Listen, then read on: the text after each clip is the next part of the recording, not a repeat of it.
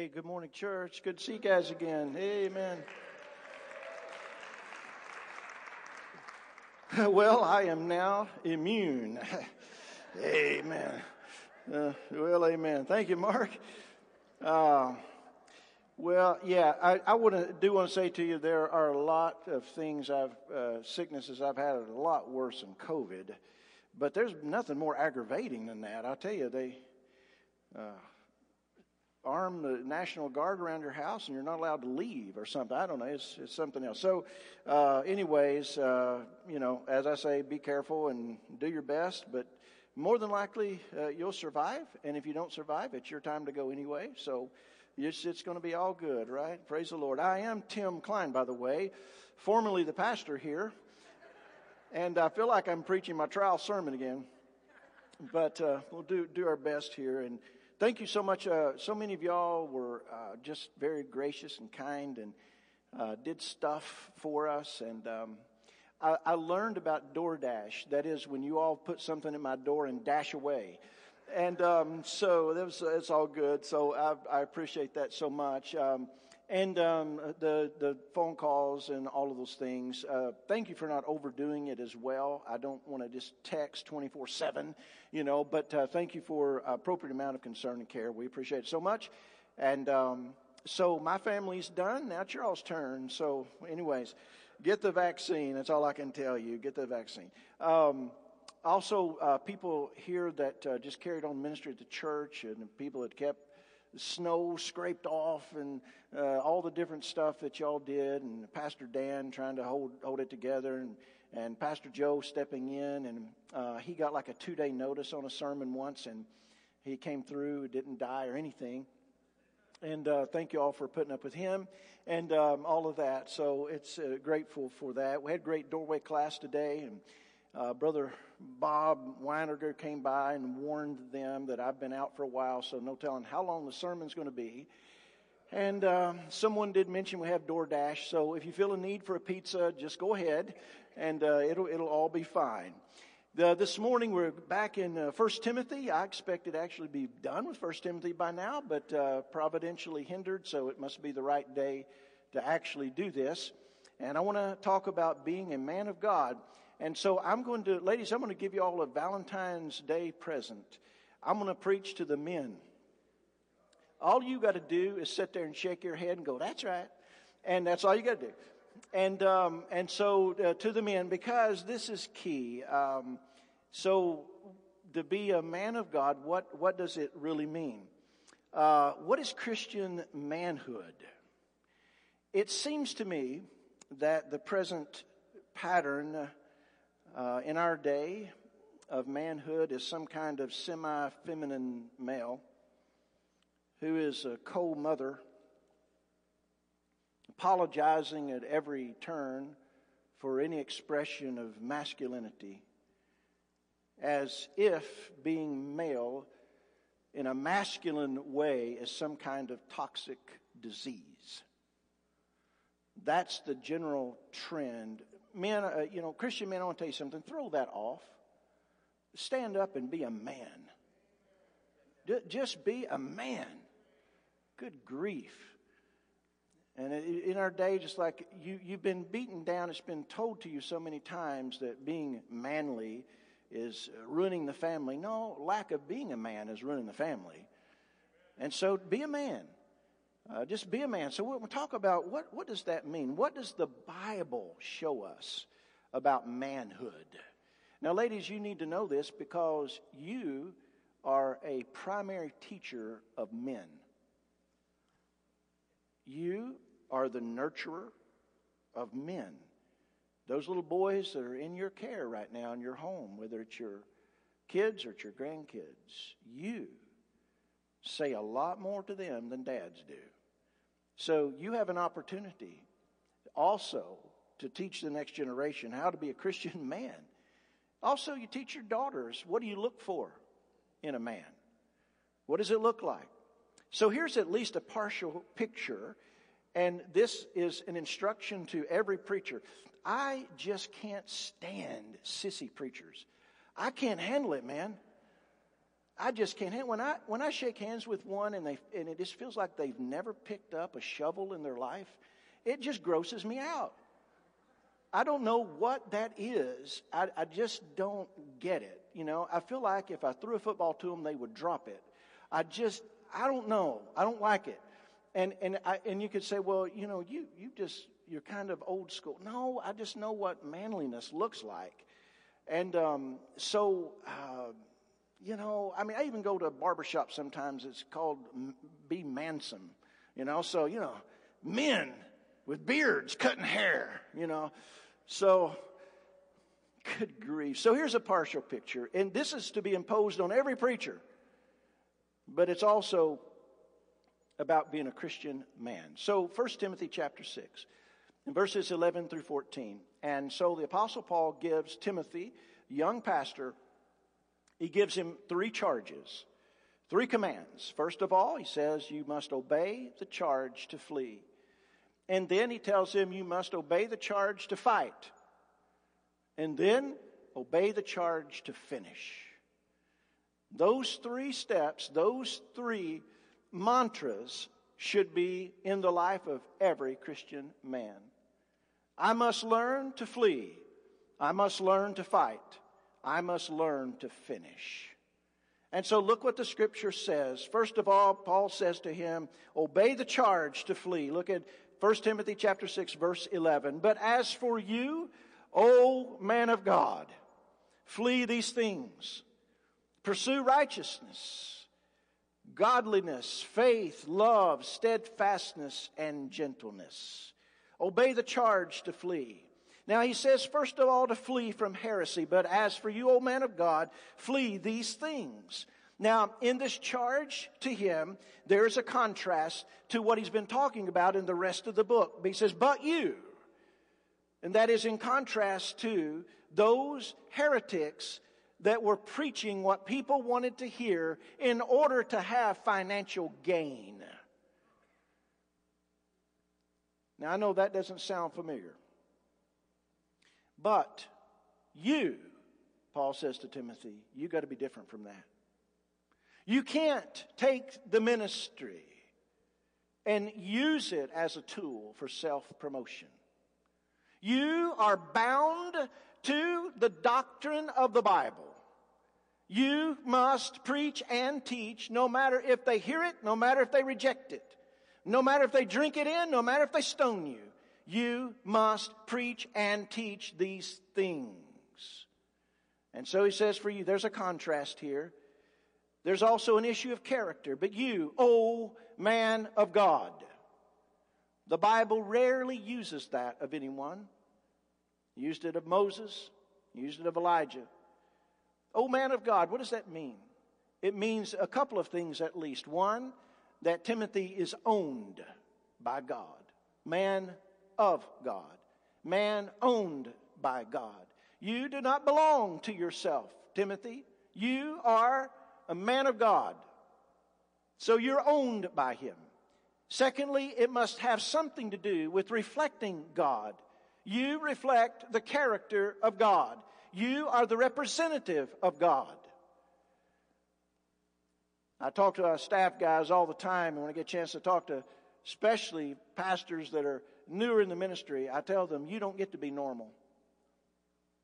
You don't have the privilege of just doing what anybody else does.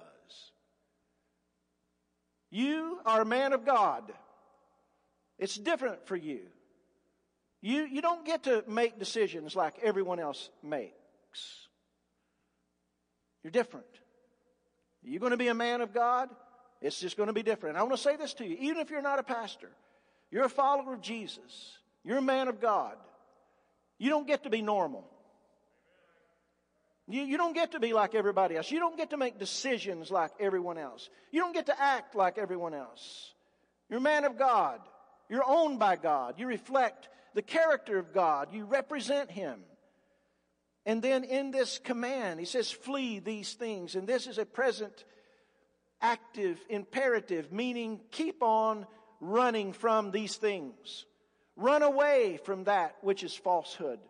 Run away from that which would entice you to live for yourself. Run away from that which would tempt you to greed, to live for the purpose of gain and nothing else. Run from that.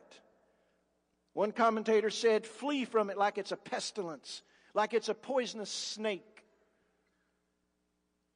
I took my wife to eat at Chewy's yesterday. She gets a chip with a tomato on it or something. Me, I've got a burrito. But I noticed a little girl, that was a young lady, that was our waitress. She must have stood off about 6 paces to take our order. And you know what's wrong with the world right now is you're wearing a mask. I don't know if you're talking or is that somebody else. And then what did you say? And then I'm 57, almost 58, and so there's that. And then I've been a preacher. No preacher can hear. Or it might be we don't listen. It's one of those two. And so she's like, I'm like, are you waiting on my table or the one across the way? I don't know. And you know what it is? She's afraid of COVID. I'm like, come on over here, girl. I'm the Omega man now. Ain't nothing, come on. Ain't no hurt nobody. Get over here. But people, you've noticed that. People are afraid. As you know, I could walk in and empty Kroger's right now. Hey, y'all got COVID. Mass exodus. You know, we worry about our health like that. And there's some reasons that we should do that. We should be cautious about some things for sure. But for the love of God, how many of us as Christians don't worry about our soul enough to learn that there are some things we have just got to flee? Some of you are given to gambling. You learn to flee. You don't mess with that. You run from it. Others of you are given to addiction for whatever reason. You learn to run from it. You say, well, addiction is a disease. Well, then I would run from it. I mean, you run from COVID, don't you? Run. Flee. There are times as a man of God, you just got to flee from some things. Run from it. And he says you got to flee from heresy. But he said you got to flee toward holiness. He said, but instead of these things, Timothy, instead of that, not just run from that which is wrong, but run toward that which is right. So many Christians that I know, they're really good about telling you what you ought to run from. But they're extremely weak on knowing what you ought to run to. That takes work. It's easy to spot dangers. It's hard to pursue that which you ought to pursue. Keep on pursuing holiness, but pursue these things. Not just run blindly away, but run toward the goal. And there are 3 pairs of virtues here, and he points them out. Pursue what? Righteousness. What is that? A right relationship with God. Pursue that and keep on pursuing. Again, a present active. Keep on pursuing this with all you got, all the time, relentlessly without stopping. Pursue righteousness. Friends, we are justified and declared righteous, and righteousness is imputed to us based upon our faith in Christ. But then you must pursue the life of righteousness, and that is no easy task. It is an ongoing battle. You must pursue and pursue. You must wake up every morning pursuing righteousness, a right relationship with God. And then that relationship issues in and gives birth to the next virtue which goes with righteousness, and that is godliness. And godliness is the way that we act. Too many people don't try to pursue righteousness, a right relationship with God, and instead try to jump on over and have some form of godliness. But they have a form of godliness and deny the power thereof. The power comes from the right relationship with God. Pursue righteousness and godliness. And then faith. What is this? Pursue believing God all the time. Just believe Him.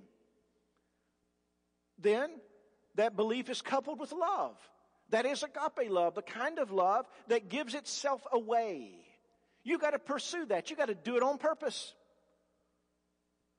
It doesn't come naturally. Oh, I'm just a loving person. No, you have a mild personality that just doesn't know how to do anything except just smile.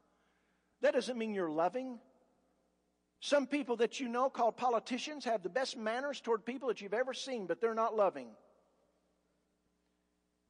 Loving is that dogged determination to give yourself away for the well-being of others with no credit whatsoever given to yourself. That's the kind of love that's called for. The only way you can love people that way is by believing God. Believing that God rewards those who do that. Nobody else is going to do it. But you have to believe that God will. And then also steadfastness, that perseverance. This is the thing I've been trying my best to disciple you toward as a church family. That determination, that steadfastness, that unwavering ability just to stand when the rest of the world is sliding off into hell. And then gentleness. Gentleness does not mean that you're spineless. Gentleness means toughness coated with love. Now, these characteristics are to be pursued. And one of the things that we're told is we need to know when to retreat, and we need to know what we are to run toward instead. This particular verse of the Bible, I pray for my boys almost daily, but on a regular basis. Why? Because the world is not going to reward these things. My boys have never been paraded out on the football field in the 50-yard line at a high school football game and said about these boys, "These two boys here are pursuing righteousness. Everybody stand up and cheer." The world is not going to reward it. My boys will never go to a job interview and them say to them, "Look, you guys are godly. I think we'll hire you." The world does not reward it. So therefore, it must be a work of God in their life that they would be motivated to pursue these things. And I always tell the Lord, "Lord, don't let them get their eyes on other things that in the end do not count." These things count. Help them to believe you enough to let the things that count be on their radar. Pursue righteousness. You say, "Well, I don't know what to do as a dad." You pray for your boys and you set the example for your boys and for your daughters to pursue these things. You set the example, you encourage them. Honey, I would rather you be godly than to be the valedictorian.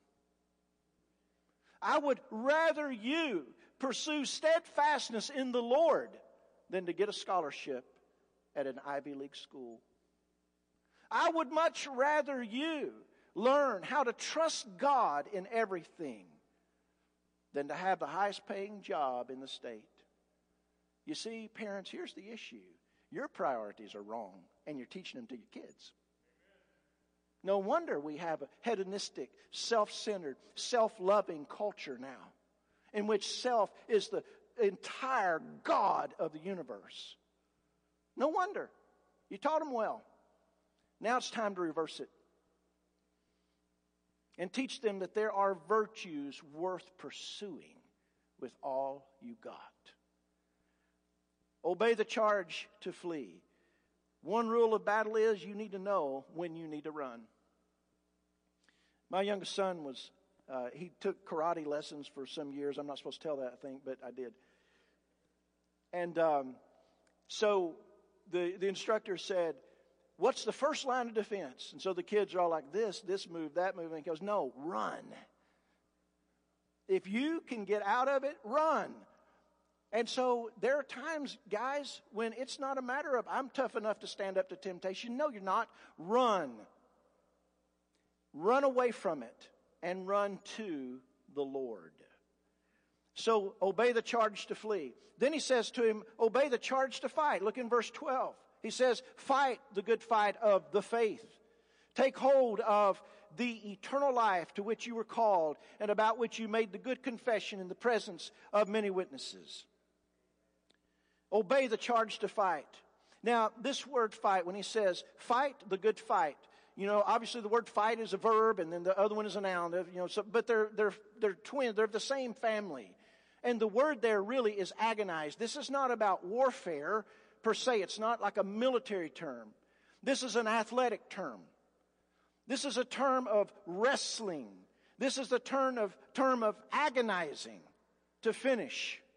This is if you're playing basketball and you're down 2 points in overtime and you're completely exhausted and you've got about 45 seconds left. You just dig down.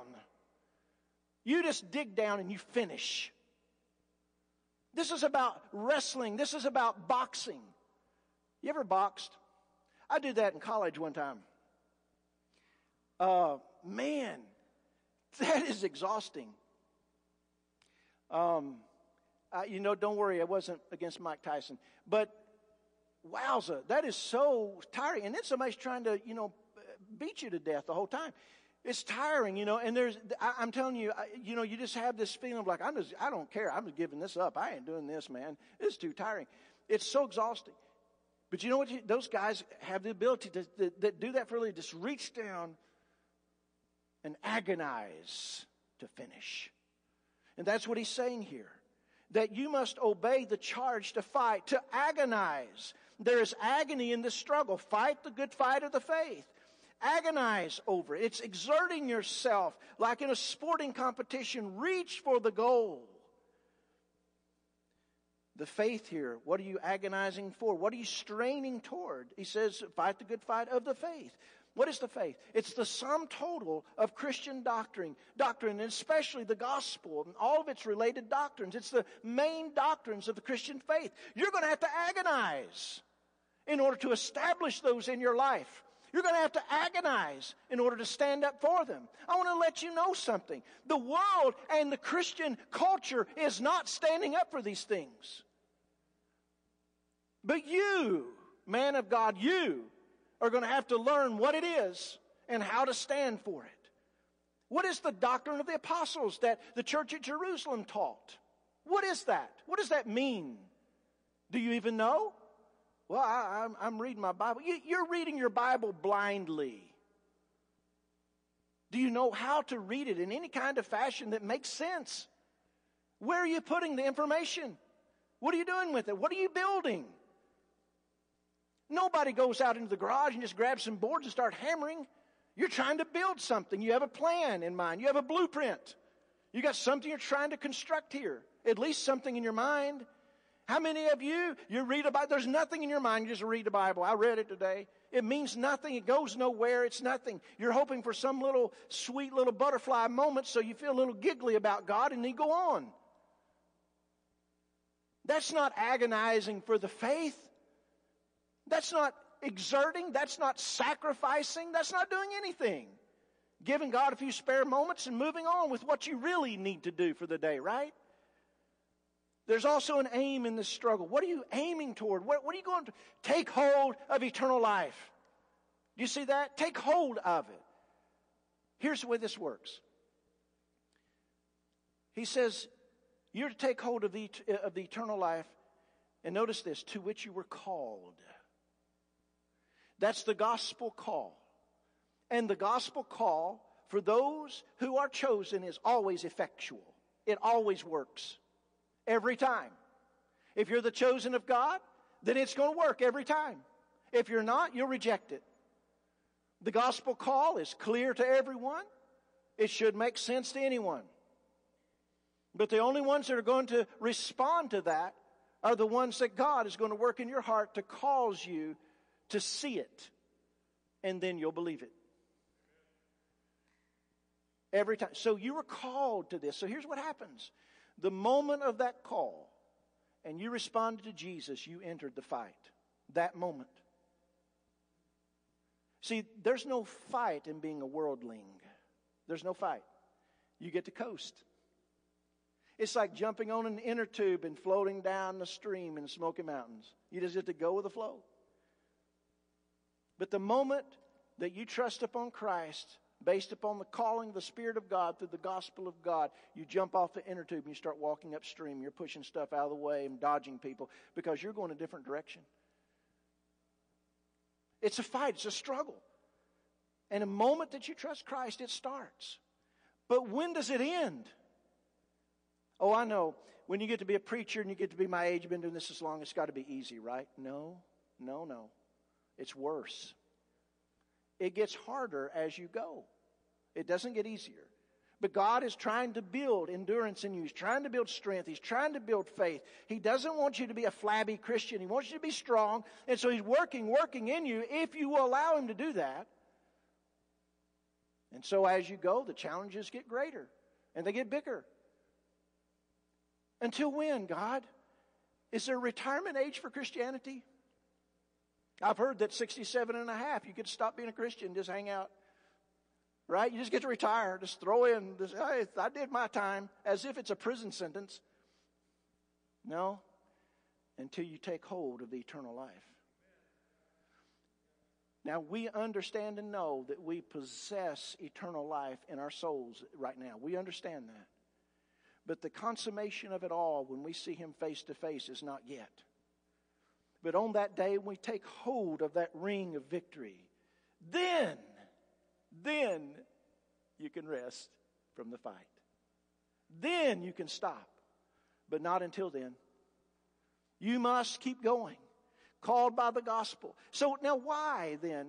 Why theology? Why the study, the systematic study of God and the great doctrines of the Bible? Why? Why even be here today? Why even put your time into something like this? Why are you doing this? Isn't theology just theoretical? Isn't it just a thing where some people think this and some people think that? Who can know? And so you kind of approach the things of God and the truth of God in that way? No. I've got news for you. A local church is not a collection of people who agree to disagree.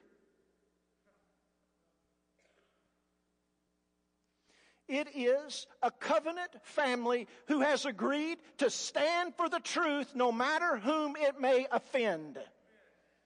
That's what we do. We stand for the... Now, we don't want to be hateful. We don't want to be mean. We don't want to be condescending. We want to be those negative things that you can think of. We want to be kind, speaking the truth in love. But we want to speak the truth. We want to live the truth. We want to stand for the apostles' doctrine. We want to be transmitters of the teachings of Jesus. We want to interpret the old covenant in light of the covenant of Christ. We were called to this. Is this an important issue? Evidently. We have a whole book of the Bible here that is begging you not to throw away the pursuit of sound doctrine. Begging you, don't do it. Don't ignore it. It is the foundational issue of Christian manhood. According to the Scripture, here is the greatest cause demanding the greatest effort, men. Now, I don't want to downplay our need for topical studies of the Bible, teaching us about being a man and loving your wife and being a good father and all those things. It's all great. But you know what men need? According to the Scripture, you need to learn to fight for the faith. That is the arena of our battle. That is the key to victory. How long? How long do you have to keep it up? Until we grab hold of the realization of the eternal life at the coming of the Lord Jesus. Obey the charge to fight. Not only obey the charge to flee and the charge to fight, but here's the last one. Obey the charge to finish. Verses 13 and 14. I charge you in the presence of God who gives life to all things, and of Christ Jesus, who in His testimony before Pontius Pilate made the good confession, to keep the commandment unstained and free from reproach until the appearing of our Lord Jesus Christ. The charge is, verse 14, keep the commandment. That's the charge. Now, the swearing of oath is, I charge you in the presence of God and in Christ Jesus, before Christ Jesus. But what is He charging them to do? To keep the commandment unstained and free from reproach until the appearing of the Lord Jesus Christ. The charge, this commandment means, what does it mean? It means to guard and to keep pure the substance of the noble confession. What is the noble confession? It's the faith. It is the summation of Christian doctrine that is ours. Now, some of you, perhaps, are the kind of person who would say to me, well, Pastor, I don't need to read any of the confessions of faith or any of the creeds. I just study the Bible. That sounds very noble, my friend. The problem with that is that's what all the cults say as well. And for you to think some silly thought like me, myself, in isolation will come to the unerring truth on my own is just a bad thought. You see, truth has to be explained, and it has to be explained accurately. And that's why we have confessions of faith. Some of them are shorter, and some of them are longer. Some of us carry a copy of the Second London Baptist Confession around, and we read from that. Now, obviously, there are things in it that, looking at it from our point of view now, I'd be like, well, that probably wasn't the best way to word that. But there's a clear explanation of the truth. And others that you look at say, do you think that the Bible is saying this? Is this what you understand it to mean? And that person says, yeah, I understand it to mean that as well. Good. We walk in unity then. That's the importance of those things. It's not up to you individually to recreate your own creed and then walk around quoting that to everybody. Let me just inform you something. You're not able. You're just not able. You need God's people. You need the preaching of the Word. And we use the explanations of the Scripture from the past to keep us on track with all of historical Christianity. That's just what we do. And when you err from that, then you're in error and you've gone on to something else. Now, God bless you. If you want to do that, go somewhere else. It's fine. But this is the Scripture. This is what we understand the Bible to be saying, and we agree on that. So it's not up to each one of us to formulate our own confession of faith and walk around as if we ourselves, in our autonomy, are able to sum up all of Christian history and all of Christian belief on our own. That's a bad idea. That's how cults start. That's when you finally have people like Jim Jones saying, you don't need the Bible, I am the Bible. And so you don't want to go down that road. Does that make sense? I hope that it does. Because anybody can say, I believe in Jesus. Anybody can say it. Muslims will say it. I believe in Jesus. Jehovah's Witnesses will say it. I believe in Jesus. The Mormons will say it. I believe in Jesus. What do you mean by that? And there has to be an explanation of this is the truth of Scripture. This is what Scripture means by believing on Jesus. First of all, this is who Jesus is according to Scripture. Is that the Jesus you're believing in? This is essential. What I'm talking to you about doctrine, it's essential. There's no substitute for this. And here's the one thing that drives me nuts. I know I'm talking to men today. It just drives me insane. I just want to bite nails into. I hate the present mood in Christianity that treats women as if they can't also study theology.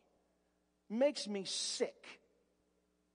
It's like the only thing that we think women can study from the Bible are little girl things. Like, well, do you feel frazzled?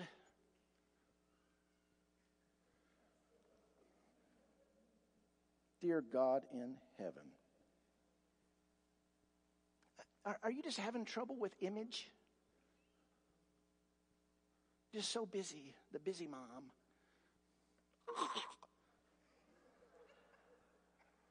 For the love of God, do you think Moses wasn't busy? Come on, people. To me, that's belittling to women. I think it's belittling. It is. A woman can sit down. We can talk about real theology. They can do it. It's not like you're an inferior being. Beth Moore, pack up and go home. Go away. Just go away. In the presence of God, I charge you in the presence of God, the seriousness of the urgency to finish strong. That's what's being pointed at here. In the presence of God, he's calling on the name of God as a witness. In the presence of God, Timothy, I charge you, do not turn loose of this. Do not waver from this. You preach and you teach and you live the great doctrines of the faith and do no other. Do not bend. Do not at all waver. And then he says, after the pattern of Christ, you're to stand and to finish like Jesus did. How did Jesus finish? The death, burial, and resurrection. He didn't waver. He didn't turn. He just set his mind and his face toward Jerusalem like a flint, and he went and did what he promised the Father that he would do. And Pontius Pilate was grilling him. Pontius Pilate told him, I could let you go if I wanted to. And he tells Pilate, look, you couldn't do anything if it wasn't given to you by God. It's not in your power. This is the decree and will of God, and I will see it through. And so what Jesus has done in person, we are to dedicate ourselves to that doctrine, to that teaching, not only in teaching it, not only saying it, not only believing it, but also believing it enough to live it out. That's what he's saying. So, what does it look like to be a man of God? What does it take? You have to obey the charge to flee, men. There's something in your life right now you need to be running from. Run. See, too many of us run from something and we go around the corner and wait for it to catch up again. Run. Just run from it. There's no shame. Just run. But in your running, run toward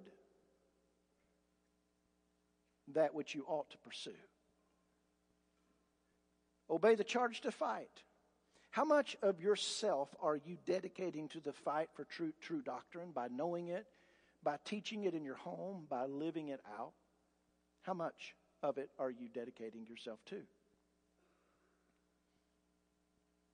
And then obey the charge to finish. The closer you get to the finish line, the steeper the hill. I just want to tell you, the closer you get. Maybe you're a senior adult here today, you've decided to semi-retire on the Lord. Really? That's just not a pattern that we have in the Bible. I'm always reminded of Caleb and one of the spies that went into the promised land. And he and Joshua came back in faith and reported in faith. They were young men. They reported in faith. They said, we can do it. We can take it. The other spies said, no, we can't. No, we can't. And the people rebelled against Moses and would not go in. And they all died in the wilderness, except Joshua and Caleb. And Caleb had asked one thing when he was a young man. He said, when I was over there, I saw a mountain, a hill country. I want that. When God lets us go into the promised land, I want that. And so Moses said, you can have it. When the day came and Joshua was leading the children of Israel into the promised land after everybody else had died, except Joshua and Caleb from that group, it was their children that were getting to go in and grown up. You know what Caleb did? He was over 80 years old.